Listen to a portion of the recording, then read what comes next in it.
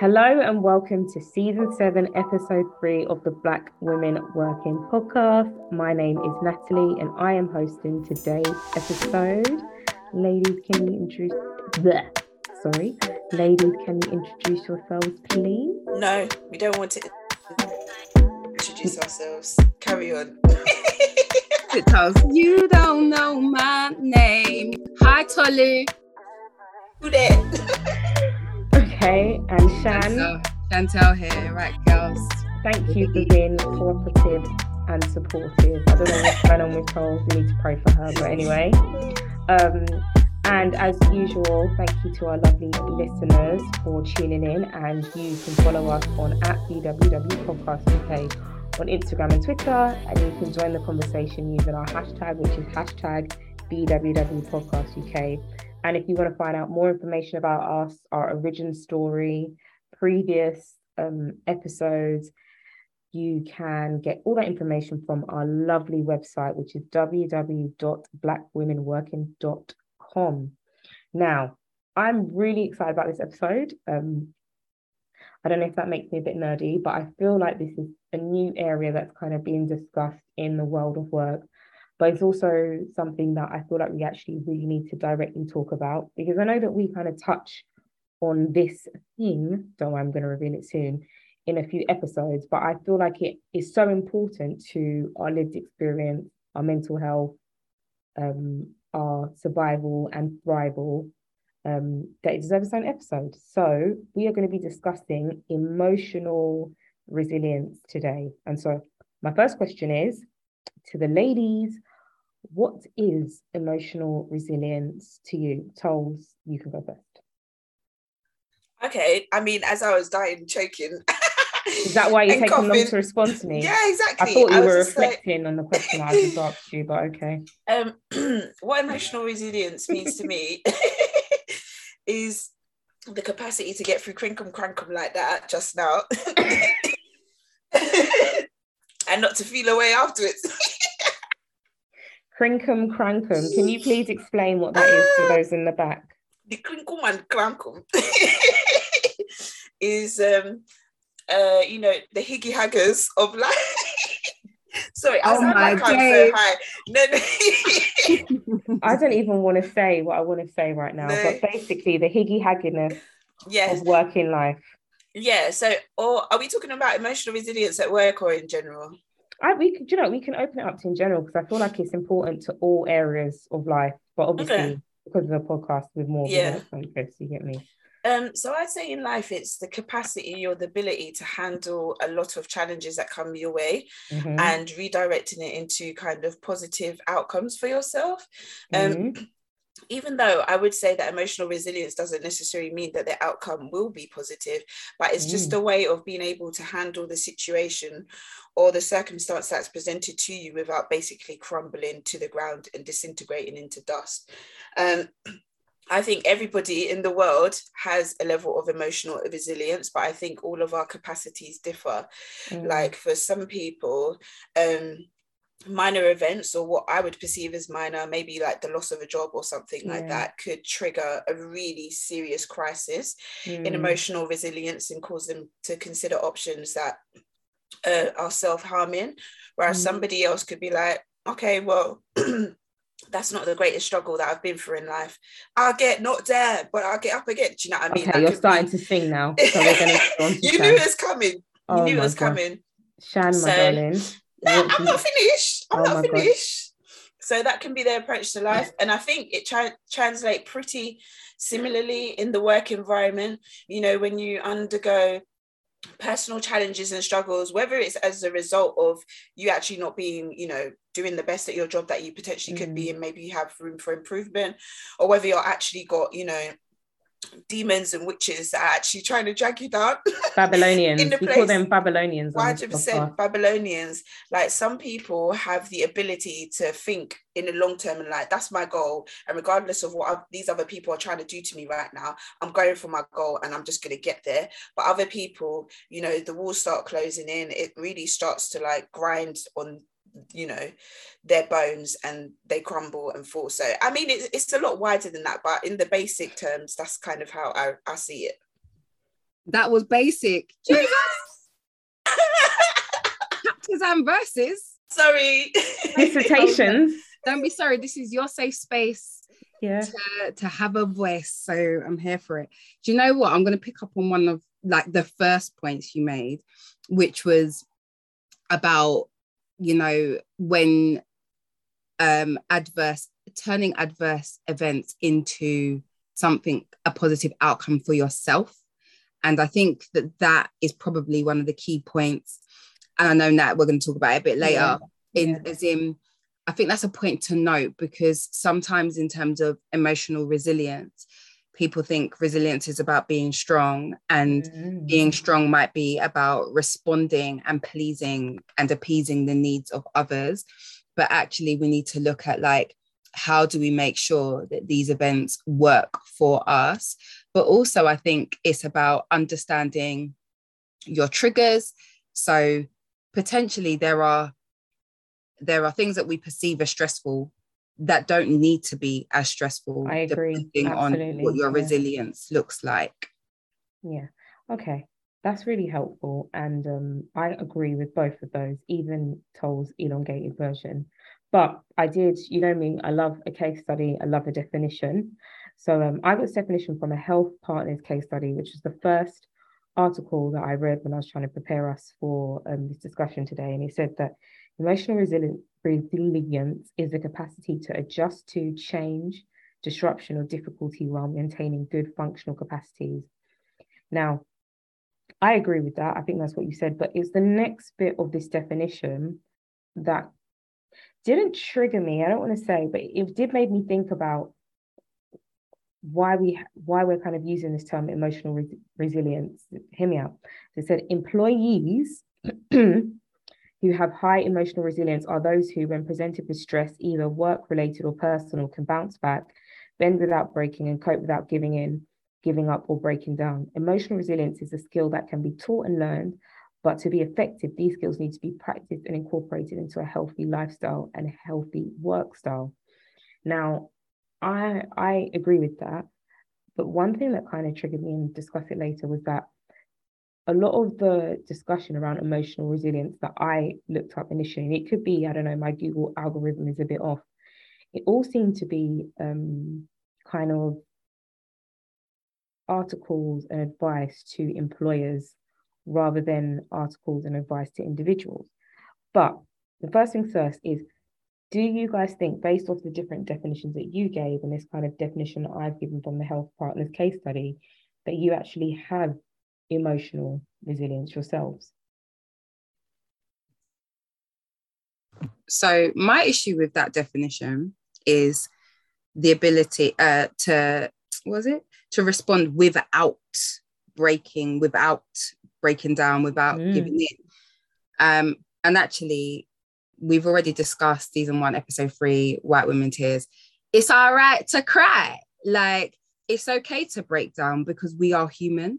And sometimes you need that. The ability to bounce back is the important factor. But I don't think we should say that if you are resilient, you don't break down. I think that's dangerous in terms of our emotional health. Yeah. I'd like to think that I'm quite emotionally resilient, but you know, as we've explored my career and my life in terms of being a working parent, a working mum, I think that resilience has come over time in terms of responding or learning how to respond. And also, I wonder if there is a way that you can get to emotional resilience without having to break down, because sometimes it takes the breakdowns to break through, when you realize, actually, this is what empties my tank. This is what takes me to the brink. And this is why and how I need to readjust. I mean, there are some things that can be put in place that you know ahead of time, but depending on the environment, especially new workplaces, new challenges, new life events, you know, whether it's becoming a parent, whether it's losing someone close to you, I think you learn as you go along. Yeah. Tolls? You know what I'm going to ask?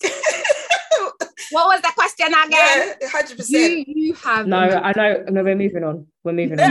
No, we're moving on because you need to learn. No, but the thing you is, don't. You don't have a point if you can't listen to the question. All of that information. No. So when it comes to me having emotional resilience, I don't feel like I have the best emotional resilience, and I agree with you, Shan, 110% that I've only unfortunately understood and learned about my boundaries when I've crossed them myself, in terms of like what I being realistic about what I can manage, about the stress that I can handle. So I don't like that aspect of the definition as well. But then part of me does wonder that if you're a resilient person, is crying and showing emotion consistent with resilience? I don't know. So we're talking about personal resilience. Okay, I think I have what I would call a high threshold for emotional resilience, just because of my life. But I will say that there's definitely been, in terms of my work career, like very, very challenging times. But because of the way that I'm wired as a person, I'm not really wired to be that person who kind of cries or breaks down. Yeah, but you're from South London, and Toles, as your colleague, as your friend somewhat, I think that whilst you don't cry, your snapback, your South London shows. Do you know what it is? Like, I do have boundaries and limits, but again, like Natalie said, or maybe it was you, that was learned over time. I think I do experience challenges 100%, but it can be more internalized. And I say in the past that it's probably more internalized than vocalized, but I'm realizing as part of my journey of emotional resilience that I don't need to hold things in. Like, if there's something that needs to kind of be brought up, then I need to do that, because actually holding it in was making it a very toxic space internally within myself. Whereas actually having a simple conversation and understand that there's nothing wrong with bringing things up actually kind of just alleviates the situation somewhat in most of the circumstances. So that's kind of how my emotional resilience has changed over time. It's changed in terms of what I can bear, in terms of how I communicate it, and in terms of the methods that I use to kind of break it down into little sections that are manageable. I think that's a good point to make, because sometimes our perception is not actually the reality. And sometimes the things that we get heated about are very easily resolved if we share. But I agree. And I know we're going to talk about tips, but like, it's also then, in terms of, Natalie, I know you were grappling with, like, a lot of the articles are focused on like the employer, why we should have emotional resilience to make our workers more productive versus why we should be emotionally resilient to look after ourselves. But then we need to think about, especially in the workspace, what are the spaces, what is the culture that allows for people to build resilience and practice that resilience. So if it's about, I need to get this off my chest, I've definitely worked in spaces where I've vocalized how I feel, and then it's Chantal, I need to speak to you on the side. And it's like, or my previous workplace had a policy of praise in public, criticize privately, which I don't necessarily have a problem with. But I think as a like divine rule, it can be problematic, because it's like, but I have something to say and it needs to be said. And what's the space for that without feeling like you're going to be reprimanded? Yeah. I mean, I think for me, one of the most important things that I've had to learn over time is that your emotional resilience, I feel, improves with your life experience. And your experience in work, something that will stress a junior version of yourself out, whether it be a mistake, a client, a deadline. It gets to a point when you're much more senior, when this is not your first rodeo, it's not your first carnival, it's not your first t-shirt, it's not your first mass, that you'll be like, okay, I've done this before. While other people are stressing out about this particular thing, in the list of my priorities, this can go where it needs to go, whether that's priorities in terms of your working tasks that day or in terms of your life, because it's not as deep as I would have thought it was when I was younger. I now have the experience. That thing that would have taken me 3 hours to fix will now take me half an hour to fix, because I'm experienced. So I do think that plays a part in it. And I mean, the way I feel like I've managed to build emotional resilience over the course of my career, and I would say that most of my emotional resilience, if I'm honest with you, has come in the last 6 months. For me personally, it's been about trying to create clear boundaries between work and life, because I feel like I talk about a lot of times the hours, working weekends, always looking at the work phone, da, da, da. If you don't have that clear kind of line cut off, then your emotional resilience is actually worse, because you can't see the wood for the trees. And so when someone sends you an email, it's like you want to put on your jacket and go and fight them, rather than realizing that ultimately, you know, it's not that deep. But because you've allowed work to take such a big role in your life and you haven't been able to separate, you now see things with magnifying glasses. So a lot of it for me has been, is this really important? Is this life and death? And in the wider perspective of my life, do I really care about it that much? And when I've been able to ask myself those questions, the answers have been no. And then the approach has been, well, we can wait till tomorrow. Well, it's someone else's problem. Well, I'll just forward it on and delegate. I love that. I love when an email comes in, I press forward and I say, please see below. Can you deal? ? I feel like you've brought up a really good point here, because I do think an aspect of emotional resilience involves the necessity of having recovery time.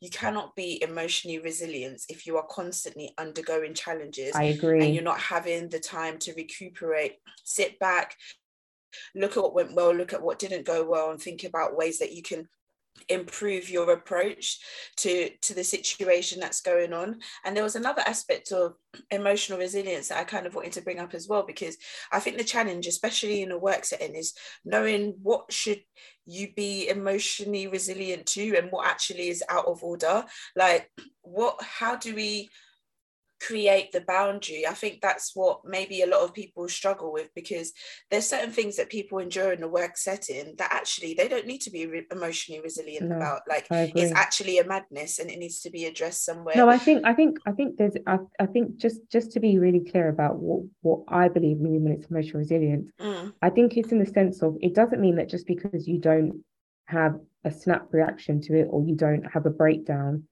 and you may have a calm reaction to it, it doesn't mean you tolerate that behavior. So I can have emotional resilience. So a client can call me and shout at me and tell me about my underneath, and I'll be like, okay. I don't cry about it, but then I send an email saying, so actually we understood. Do you get what I mean? So I don't want emotional, because it's a bit blurry, because I still think when I'm reading the different articles, people are trying to figure it out. But in this conversation about emotional resilience, I don't want it to be seen that just because you don't address it there and then, that you're tolerating it. Yeah. You know, because I found, in a weird way, when I've been able to have higher amounts of emotional resilience, when I've been faced with those situations, my reaction and then my payback has been 10 times better, because I've been able to keep my emotions in check. So I give you examples. Stupid lawyer, sorry, I just can't stand him. I won't say his name because I don't have to get sued. He sent me some stupid email talking to me like I just qualified last week. Now, the other version of me would have smashed on papers, been angry. Do you know who you're talking to? The emotional resilient version of me took a step back. This is not personal. He's just lost his mind. You need to help him. Called him and told him, look, this is how it's going down. Yeah. And that's it. Now, if I would have called that person before and had a really hyper emotional response, like been shouting and losing my temper, then I would have then put myself in a position where I didn't get the results that I want. Now, because I told him what time it is in a straight voice, straight face, and I retained that level of control, I actually got the results that I wanted. So, but it's hard to figure out. Like, I do think there is a question about how much is too much emotional resilience. Definitely, in the sense of, when do you actually need to show your emotions? And you know what, you've picked up on a point that I also want to pick up on, because the dynamics in terms of when it comes to gender are very interesting. Oh, absolutely. Because what you said, if you had called back and you had been emotional, you could easily have been dismissed as, oh, it's one of those emotional women working, you know, can you just, just very infantilized and patronized with regards to the way that you were expressing yourself. And I feel that especially specifically as Black women as well, we're even more hyper aware of how we communicate ourselves in order not to be perceived as that, because once we're as perceived, aggressive. yeah, exactly. Like it's mad. Like just the Olympics, the mental Olympics you have to do first before you even respond. We're already thinking double time. And then obviously we're human beings, we do get emotional, but then we have to think specifically about how do I portray that particular message without it coming off as this. Like me, I've just learned to become a fantastic linguist by email. Yeah. If I got an issue with you, you're gonna get an email. No, I'm a phone call gangster. And I'm going to put it, I don't know, some people, I don't think I've ever really needed to address anyone like face to face, because most people are passive aggressive through emails. Yeah. But I know that, like, I can see that, and I know how to respond to that, to just be like, where you understand the subtext is gather yourself together or else. So that's kind of my way of dealing with way of demonstrating emotional resilience in the workplace, actually, through the way I communicate, especially in written form. Yeah, I think I like to do phone calls because sometimes people turn into keyboard warriors, and I'm just like, if you saw me on the street, you never talk to me like that. That's it. So I always make sure when I'm doing that I keep my tone. You have to level flat, and then when I'm gonna lose my temper, I put myself on mute, and I'm like, well, Shan. Boy, the keyboard warrior and the telephone gangster. Where do I sit with? I still think like we need to push it back on employers, because this still sounds like too much work for me, and there's too much to navigate, and especially crybaby me. That's me. I'm crybaby. I'm phone somebody and tell them, not necessarily address it first, or at least that's who I was in a previous life. And I think it's not that I'm not confident, but I don't always handle a situation in its first instance the way that I would like to, or the way that it needs to be in terms of setting boundaries. And I'm growing from that. And I think in terms of putting it back on employers, it is about the culture that's set. It's about, laying out how you expect to communicate. It's about the systems and the policies that are in place. It's about people understanding people's jobs and their roles, to know what's my responsibility, what's your responsibility, what are the expectations, so that they're managed clearly. And like, if you've got someone doing something new or someone joining, that you lay the landscape so that there is a clear understanding and regular check-in points for people to be able to express if they can't. I also think, like, I guess between the emails and the phone calls, being a person, like, be a human. Without confrontation. Like, if you can see that an email chain is about to just go off, go to that person's desk. Ask them, can we have a 5-minute chat about this, because I think it's getting lost in translation, or the tone is changing here. And actually, as like you said, would you talk to me like that in person? By the time you come to see them face to face, it's never as deep as it is on the screen. I know. And so actually facing it on, just going to speak to someone can help to diffuse situations. But I think, there needs to be clarity in terms of what is the culture of how we speak to each other and what we do in a workplace.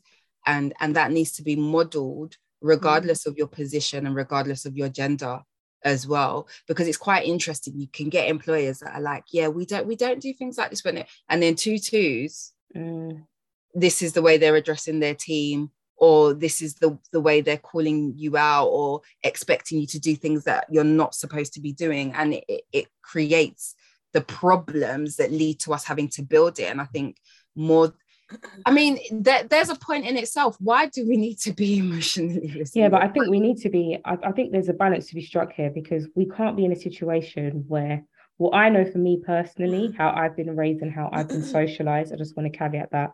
Black women in a Caribbean family, I can't be falling on my sword every time something happens. I will get nothing done. And in my personal, and that's another reason I wanted to discuss emotional resilience, because I feel like you actually do need it to progress in your career to a certain extent. Because I feel like if people can't trust that when a difficulty or something goes wrong, that you can kind of, under pressure, make the right decision, They ain't gonna hire you, bro. Listen, even as you're talking, why am I not even remembering my biggest case of emotional resilience, which was this year when I was in just some trash toxic team? As soon as I started to feel away, my way of handling it was not just to sit there and let, the situation dragging me to the point where I wanted to quit. For sure, I wanted to quit. But the first thing I did was I flagged it. I flagged it with the people that needed to know. I got somebody else on board that was kind of like my advocate. I had conversations with him. He then had conversations, with the VP of operations, who's now kind of one of my greatest advocates where I work as well. And it was really important. So as you said, Shan, dialogue is really important, and knowing where to escalate as well. Because if you escalate in the wrong places, then you kind of trying to deal with your emotional resilience in actually a good way can actually become quite a negative thing if the wrong person takes it on board and starts to portray a different kind of story. So there is an aspect in terms of when we're in the workplace, knowing who we can offload to and discuss certain things with in order to manage our emotional resilience. It's also about having the confidence and the autonomy to be able to speak up about situations that may be causing you to feel a certain way, and to understand within yourself, this is not a demonstration of the fact that you are weak as an employee. It's you showing strength in the fact that you've managed to isolate that this particular instance or situation that's going on is a bit detrimental to you, and therefore is going to impact the way that you work. And I know there's so much that surrounds that in terms of us as Black people in the workplace, and not wanting to appear anything less than perfect, because then that can, have certain consequences in terms of, the promotions, etc., we're considered for, just the way that we're viewed. It's really techie, but again, experience is really the biggest teacher in that. What about situations that can't be helped, like 2020? Where suddenly you have to learn to work remotely, you have to learn new systems or create new systems of working. And I'm thinking maybe perhaps respectfully for like the older generation in the workplace, who are then faced with a situation where they need to learn real quick. Like what you've described is sort of a personal thing that you've had to navigate and find out. But what about situations where the disruption can't be helped? I think that's funny because I read a report from Business in the Community, but full disclosure, it is from about 2009, so it's probably old. Not probably, it is old, but it made some very interesting generalizations about resilience. And it actually said that people in generations older than us, so our parents' generation and above, are actually more emotionally resilient than we are, and the generations below us. That doesn't surprise me, those results. They probably had to live with a lot more hardship, to be fair with you. And I think this is the whole point about why it's important to build emotional resilience. Because I know we've gone down the road of thinking about effectively how you maintain and sustain yourself in a difficult or toxic working environment. But emotional resilience is also the ability to be able to demonstrate all of those positive attributes in difficulties. And that doesn't necessarily have to be difficulties caused immediately because of the actions of others. It could just be, for example, you find out that your husband's ill and you need to look after your husband, but you still need to work, or you have a child that's ill and you still need to manage that. Or alternatively, you have a lockdown and you have one internet broadband, but you have 4 people who now need to log on. That's also, to an extent, what emotional resilience is about. And so there are ways that we need to think about where the balance is, and what you should be able to tolerate and what you should be able to sustain, and what you just need to, I hate this phrase, just get on with, compared to what is not normal, what is too much, what is not bearable. Now, I think one thing that the pandemic kind of did do, even showed me in my working practices, was that this kind of whole just get on with it philosophy, or get on with it as a root of emotional resilience, only works for so long. It will only get you through for maybe 4 weeks, 2 months. It's not a lifetime solution. I think that goes tolls to what you said about knowing when to take breaks. When I was talking about in terms of putting in boundaries and things like that, lockdown had to do a lot with me deciding like, look, I can only work so much and be effective. I can only do so much and be effective. And so there is a trial and error. And when those difficulties come, unfortunately, it's baptism by fire, because you only build emotional resilience in moments of stress and difficulty. It's not like you're not going to get a big bum if you don't squat. Like there's no YouTube tutorial that you can take to learn how to do it in it. You've got to go through it. You've got to go through it. But doesn't that speak to your point, Nats, about guaranteed results, productivity versus actually looking after employer well-being? Like when we're speaking about emotional resilience here, what is the purpose of it? But emotional resilience also, I feel, to a certain extent, is you can't get knocked down by every single difficulty in life, or you're not going to progress. And I think 100%. But I think when something you said, I can't remember, but something you just said, I think spoke to the point about, like, yes, get shit done, excuse my French. Yes, sometimes we've just got to keep going, but is emotional resilience, I mean, it doesn't have to be about one or the other, to be fair, but from an employer's perspective, is it about productivity, or is it about well-being? Everything about employers is about productivity. Where I think if you put well-being at the top, you'll get productivity. You put productivity at the top, you could compromise people's well-being.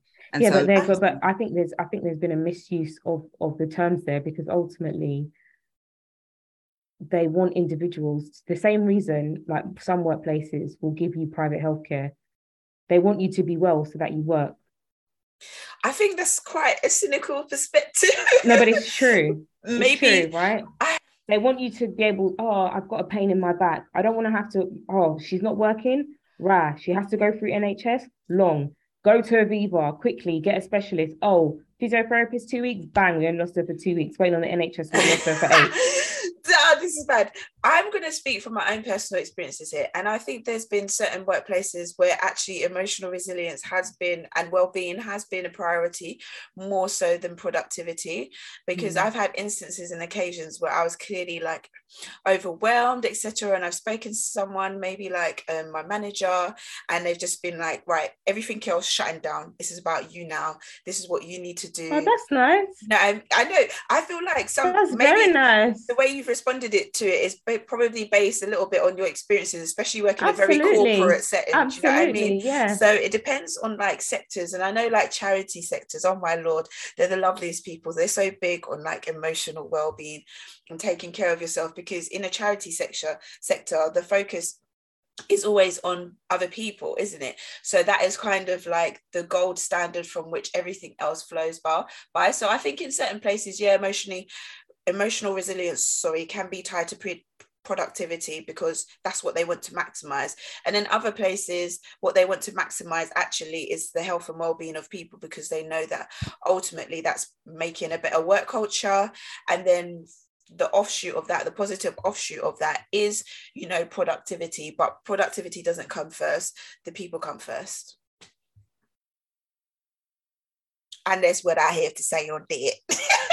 You know what? I feel like, to be honest with you, we shouldn't be cynical either way. I think for me, I feel like it's a balance. I feel like you have to have a certain level of emotional resilience just to survive in this Babylon. It's just a fact. And then emotional resilience at work is an extension of that, in terms of, I need to get on with my life. I have things I need to achieve. I cannot allow every difficulty to knock me off of my carousel.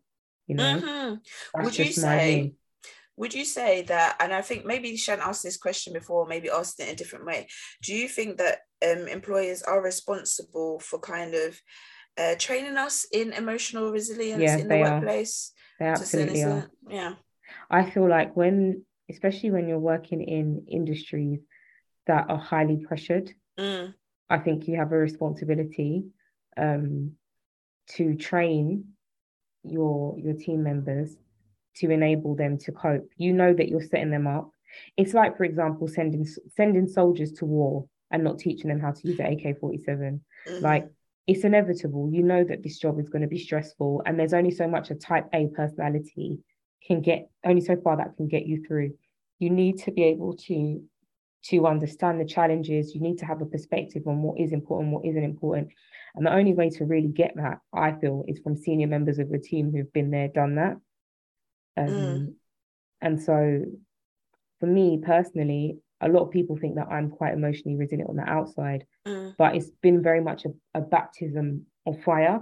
But what I find is it is done is because it's been a baptism of fire, I now have very little tolerance for people who do not have emotional resilience. So I was going to speak to this next, but carry on. Yes. Like within the team, like when there's a mismatch of emotional resilience and you're getting on with it, you're doing it. And then somebody else is just like trailing behind.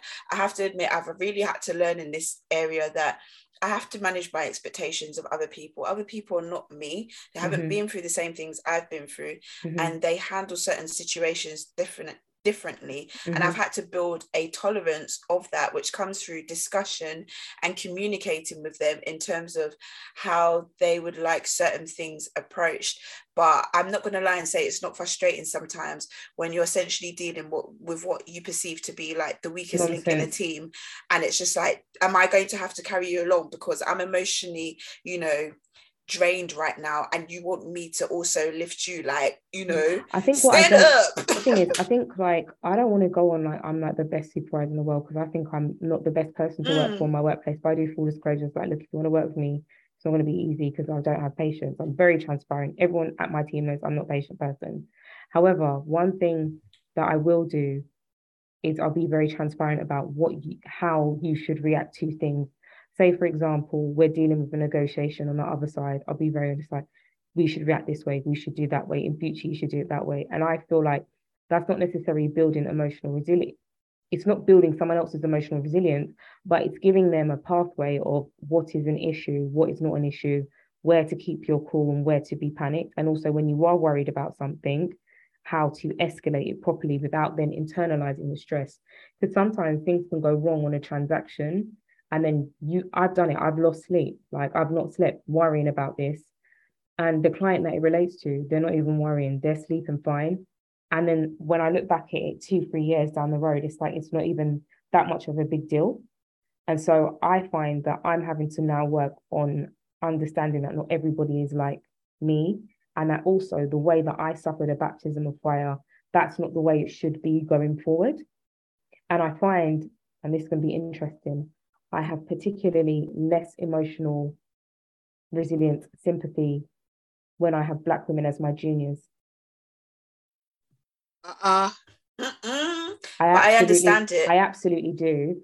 But my reasoning for it, and it's the start of although we're going to get cast, is I say to them, if you're working in this environment, nobody is interested in how you feel about certain things.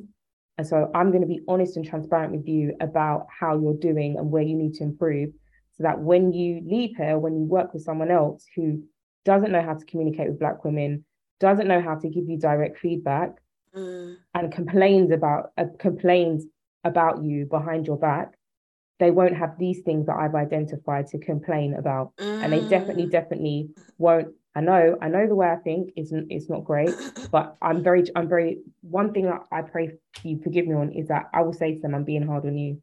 I won't just be hard. I'll be like, I'm being hard on you because, for example, I know you've got a training contract and you're moving to another firm. And if you do something like this on your training contract, it won't go down for you. If you do something like this when you're working for this person, they will go nuts. Like, that's the type of. But I think that's something slightly different. Yeah, but in a way, I don't think it's fair, because it's not giving them an opportunity to No, because it's tough love, and you're being transparent with it, and it's almost like I'm role modeling, preparing you for what it is, and you're very aware of that and you're transparent about that. You're not saying, I don't seem to get on with them, and that Black women in my workplace are the juniors and they don't tend to understand. You are being very clear about your approach. And I think if we're talking about specifically how we look after each other, sisterhood in the workplace, and we think, we've got many supervisors, leaders, people that listen to this podcast, what kind of leader are you in terms of facilitating that growth? Maybe that is one method because it's coming from a place of love. However, what I will say is we've got to be careful, and you've got to understand your own emotional intelligence to understand that you are not perpetuating a culture that you do not like.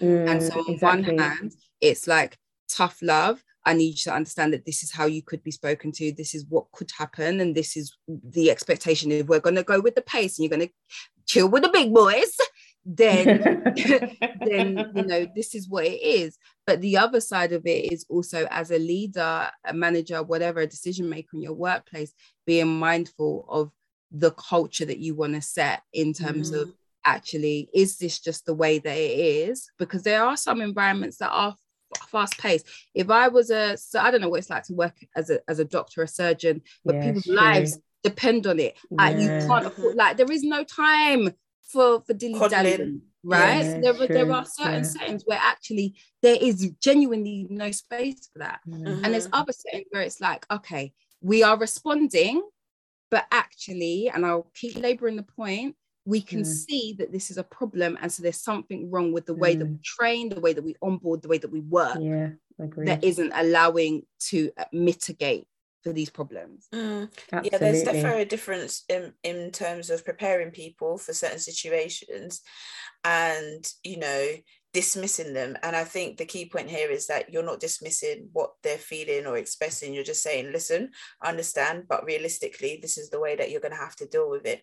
Like, it reminds me of like one or two of like my favorite shows. I think Industry probably is season 1 is like a brilliant example of that kind of financial environment. You need emotional resilience more than the average or ordinary person. No one's got time there to coddle your feelings. You're here to get a job done, do it well. And although it's very, very toxic, actually, in the way that, you know, things kind of transpire in that environment, there is an element, I think, of the new trainees when they were joining, where they were a little bit naive as to what they were stepping into. And so they were falling left, right, and center. And I think the problem with that particular setting was there was no one to guide them and to lead them and say, have that little chat with them like you have with them. And that's why they were kind of falling off to the wayside.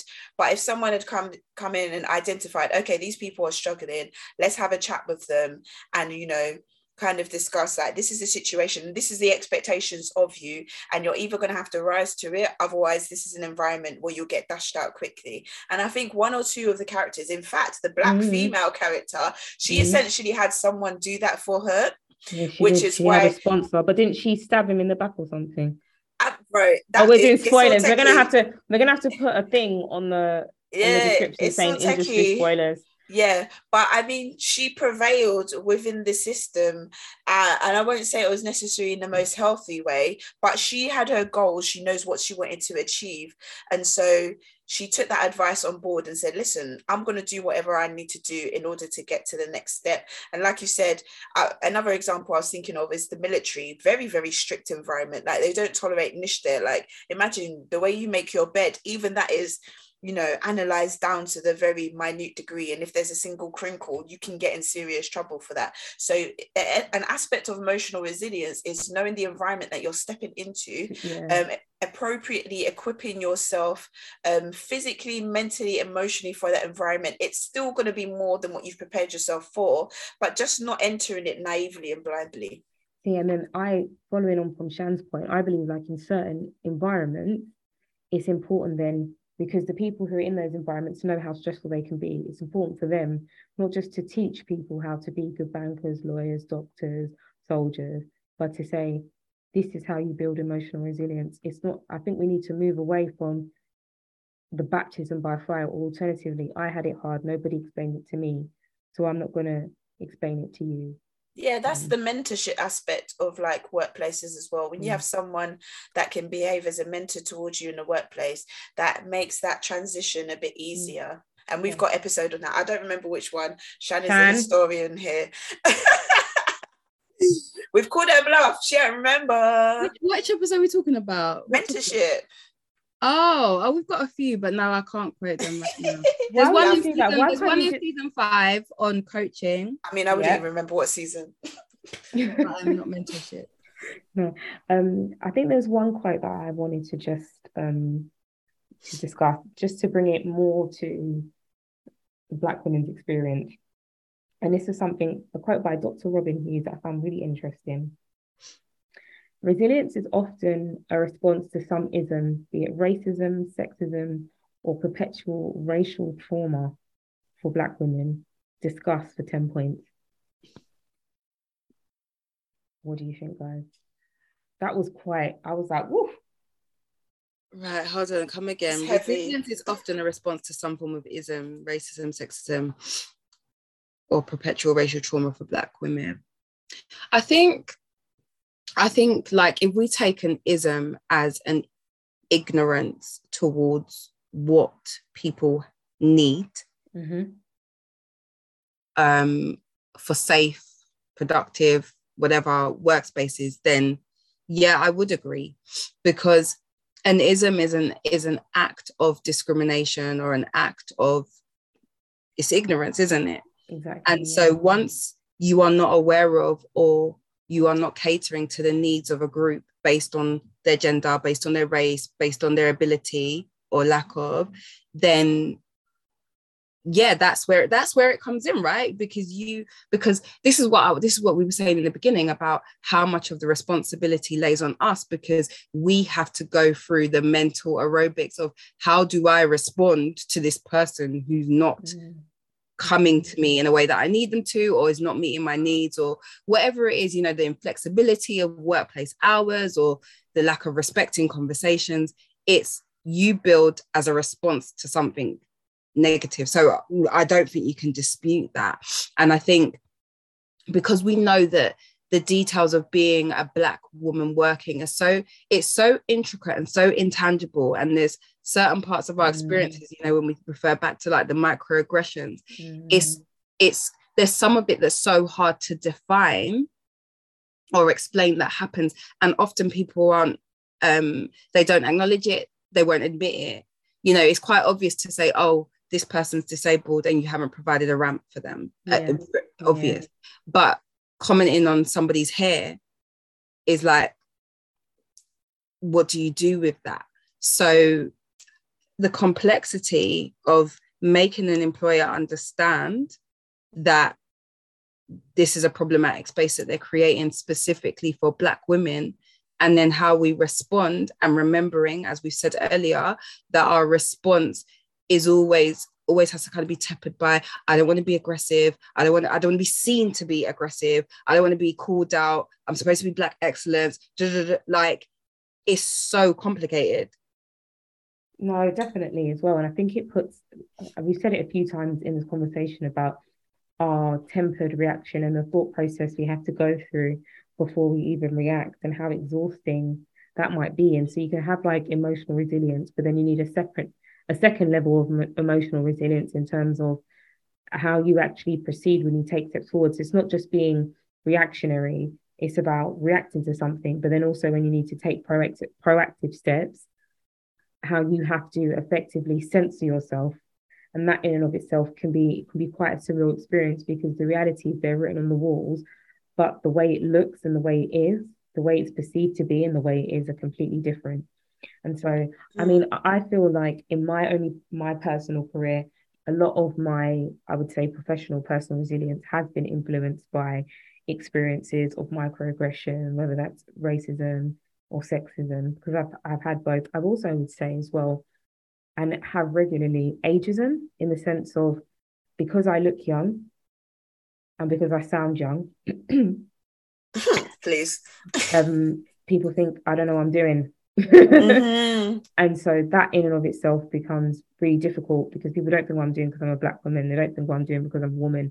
And now they don't think I know what I'm doing because I look like I'm 12, especially on this video call business. So yeah, it can be very, very, very, very difficult. Yeah, from my perspective, I think this resilience that Dr. Robin speaks of is a particularly gnarly form of resilience, because it hinges on the fact that so much of what impacts us in a negative way within the work environment is up for debate still. Yeah, that's a good point. That is such a good point. I never thought of it like that. So that speaks to the point Shan made earlier of the intangibility of it. It's not intangible to us. It's very real. It is very, 1 + 1 = 2. But the world around us still considers it as, are you sure? Couldn't it just be this instead? And so then we have to have the regular emotional resilience, but then this level of emotional resilience as well, which is, I would say, even more insidious and toxic, and just like working out the two of them hand in hand as you go along just can be so difficult and so like demoralizing at times. But at the same time, we're in a situation where it is a skill that we actually have to cultivate, because Babylon is not changing anytime soon. So until we get people to accept our definitions of what a microaggression is, of what racism is, sexism, misogyny, we're still going to be out here negotiating with what actually is of a negative emotional impact to us. Definitely. Okay, so before we wrap up, and we always like to do a little bit of a tip then told. So like, what is one thing that you think? Oh, sorry, Nats, did you have something to say? I just had one tiny little point. Oh, go on, babe. Sorry. To discuss. Apologies. Can you stand up? Stand up. Sorry. I just think sorry, and I feel so bad because it's another quote as well. And but I want us to discuss it. Basically, living in a culture that ignores us or indifferent to the stresses and traumas unique to experiences of Black women teaches you to hide your feelings. And I think this touches a little bit more on what Shan was saying about the lack of transparency, and even you about just not being able to express how you feel, and trying to figure out how much of resilience is really not you just being emotionally resilient because this is a characteristic that you have, but you're actually hiding now how you feel. So it's like you're gaslighting yourself, basically. And so like where we're hearing of like so many more young people, young men and young women in the workplace, for example, doing things like, self-harm, committing suicide, drug abuse, all that type of thing. I wonder how we really look through to see what is resilience and what is, for want of a better word, fabrication. Because people who are seen as resilient in all circumstances, her husband died, her baby died, but she still kept going. This happened, he lost his leg, he lost his arm, but he still kept going. Like, not to minimize the achievements of those people, but we really do praise resilience and being able to continually push and, achieve certain things against all odds. And I just wonder how much of that wider environment, especially in the workplace, puts us at risk of serious harm to our mental health, because we don't know the difference between being resilient and, like you said, gaslighting ourselves.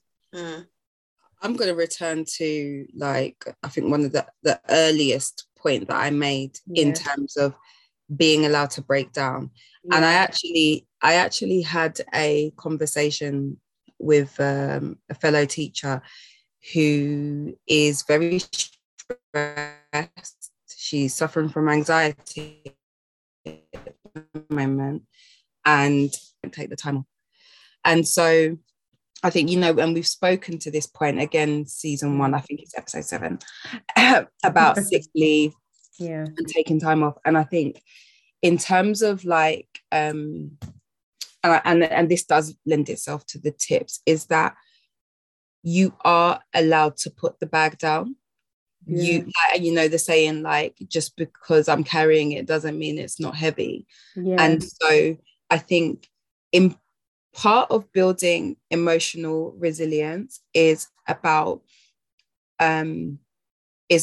knowing what adjustments, assessing, because you don't always know, assessing what adjustments can be made, which then plays into setting boundaries. And I think setting boundaries is like one of the first steps to building emotional resilience. And some of those boundaries you will know ahead of the game. So for example, for me, it's the inflexibility of working hours. When I leave at 5, don't clock watch me. I'm leaving because I got to pick up my children. And that I am not going to be stressed about. I am not stressing about staying on in a meeting versus getting charged by the nursery. No. Yeah. My boundary is these are my working hours, not because I'm being an asshole, but because that's part of me protecting my well-being and looking after my job and my other responsibilities, my children. So assessing what adjustments need to be put in place and setting them up as boundaries is important, because otherwise we are taking on too much stress that makes us feel anxious, stress that will, stress that makes you feel anxious. It's all the words, isn't it? But my point is, in responding to your quote, is we don't actually have to carry the weight that's on our shoulders all the time. Know when to put it down. And there are solutions. I know you wanted to do some tips to wrap up. So I've already looked into. I was going to say, if we had to share from a personal perspective, like something that we know that we've actively done or do, whether it's minute in terms of conversation pieces or boundaries, like what is one of the single things you can identify that plays into you building your emotional resilience? I will go ahead here. I think, and I've mentioned this before, is having an outlet, people to discuss with who can correctly frame things for you, because as you said, sometimes perception is not everything. So sometimes having people that you trust and to, love and trust you, that you can discuss certain situations you're going through, can give you a bit of a clearer picture as to what actually is going on and how you might address that. And I think that's kind of key in developing emotional resilience from an external point of view. I also think there is a certain element of not being naive about the situations and the environments that you're going into, but I should say perhaps you find yourself in a situation which was not what you expected. You really do actually need to do a piece of internal work. Actually, there is a responsibility for all of us to do a piece of work in terms of kind of training ourselves in advance and thinking about how we might handle certain situations. Like the internet is here, Google is here, there's millions of people speaking about their experiences in a work environment. We've literally done how many years of speaking about us, our experiences in the work environment. This is your toolkit. Go back and listen to those episodes in terms of the tips that we're providing, all those kind of things, so that you can build strategies for yourself in terms of how you're handling certain situations, and also find yourself communities. Again, this is an example of one, Black Women Working Community, of where you can, touch base with other Black women working or people in similar environments such as you, and again, find out tips and tricks of handling certain situations, and also actually preventative measures as well, because not everything is a dealing with a situation after the fact. Sometimes you can actually prevent some of the emotional resilience that you may have had to go through if you end up handling a situation in a certain way. No, definitely. For me, I would say, but I know this option isn't open to everyone, I got therapy. So when I realized I was kind of struggling, especially after the pandemic, I just invested in therapy, and I was like, I want to understand why I'm struggling to set boundaries in a certain place. I want to understand what behaviors are normal behaviors at work and what behaviors are learned unhealthy behaviors. But my goal was to understand how to set boundaries so that I could live the life that I really wanted to live, and that I could focus on the things that I really wanted to enjoy, that were crucial to me. So I think that's been the thing that was really definitely the catalyst to a lot of change, because having someone to be accountable to, who doesn't know you, who's not your friend, was really important for me, but also where you can set clear goals about how you're going to take steps to really just change your life effectively, because your relationship with work is very important to your life, especially if that relationship is a toxic and unhealthy one. So I think that is it from us, ladies. It's been so lovely to record with you today and talk about something that I was really, really, really excited to talk about. So thank you. And I want to thank the listeners so much for listening. As always, please tell a friend, just to get the word out. We're really passionate about the conversations that we have on this podcast, and we just want to be a tool, like Sol saying, be a community for so many more Black women in the workplace in the UK. So please our podcast on whatever platform you listen to, and please also subscribe. Please follow us on Instagram and Twitter, and you can always keep the conversation going on social media using our hashtag BWWPodcastUK, or @ing us on Twitter or Instagram at BWWPodcastUK. Please feel free to DM us to let us know if you've got any suggestions for topics. We're really open to hearing from you, talking about the things that you want us to talk about. And if there's anything you also want to discuss, please feel free to email us at blackwomenworkinguk@gmail.com, and we will see you on the other side. Thanks, Nat. No problem. Bye, ladies. Bye. Yeah, bye.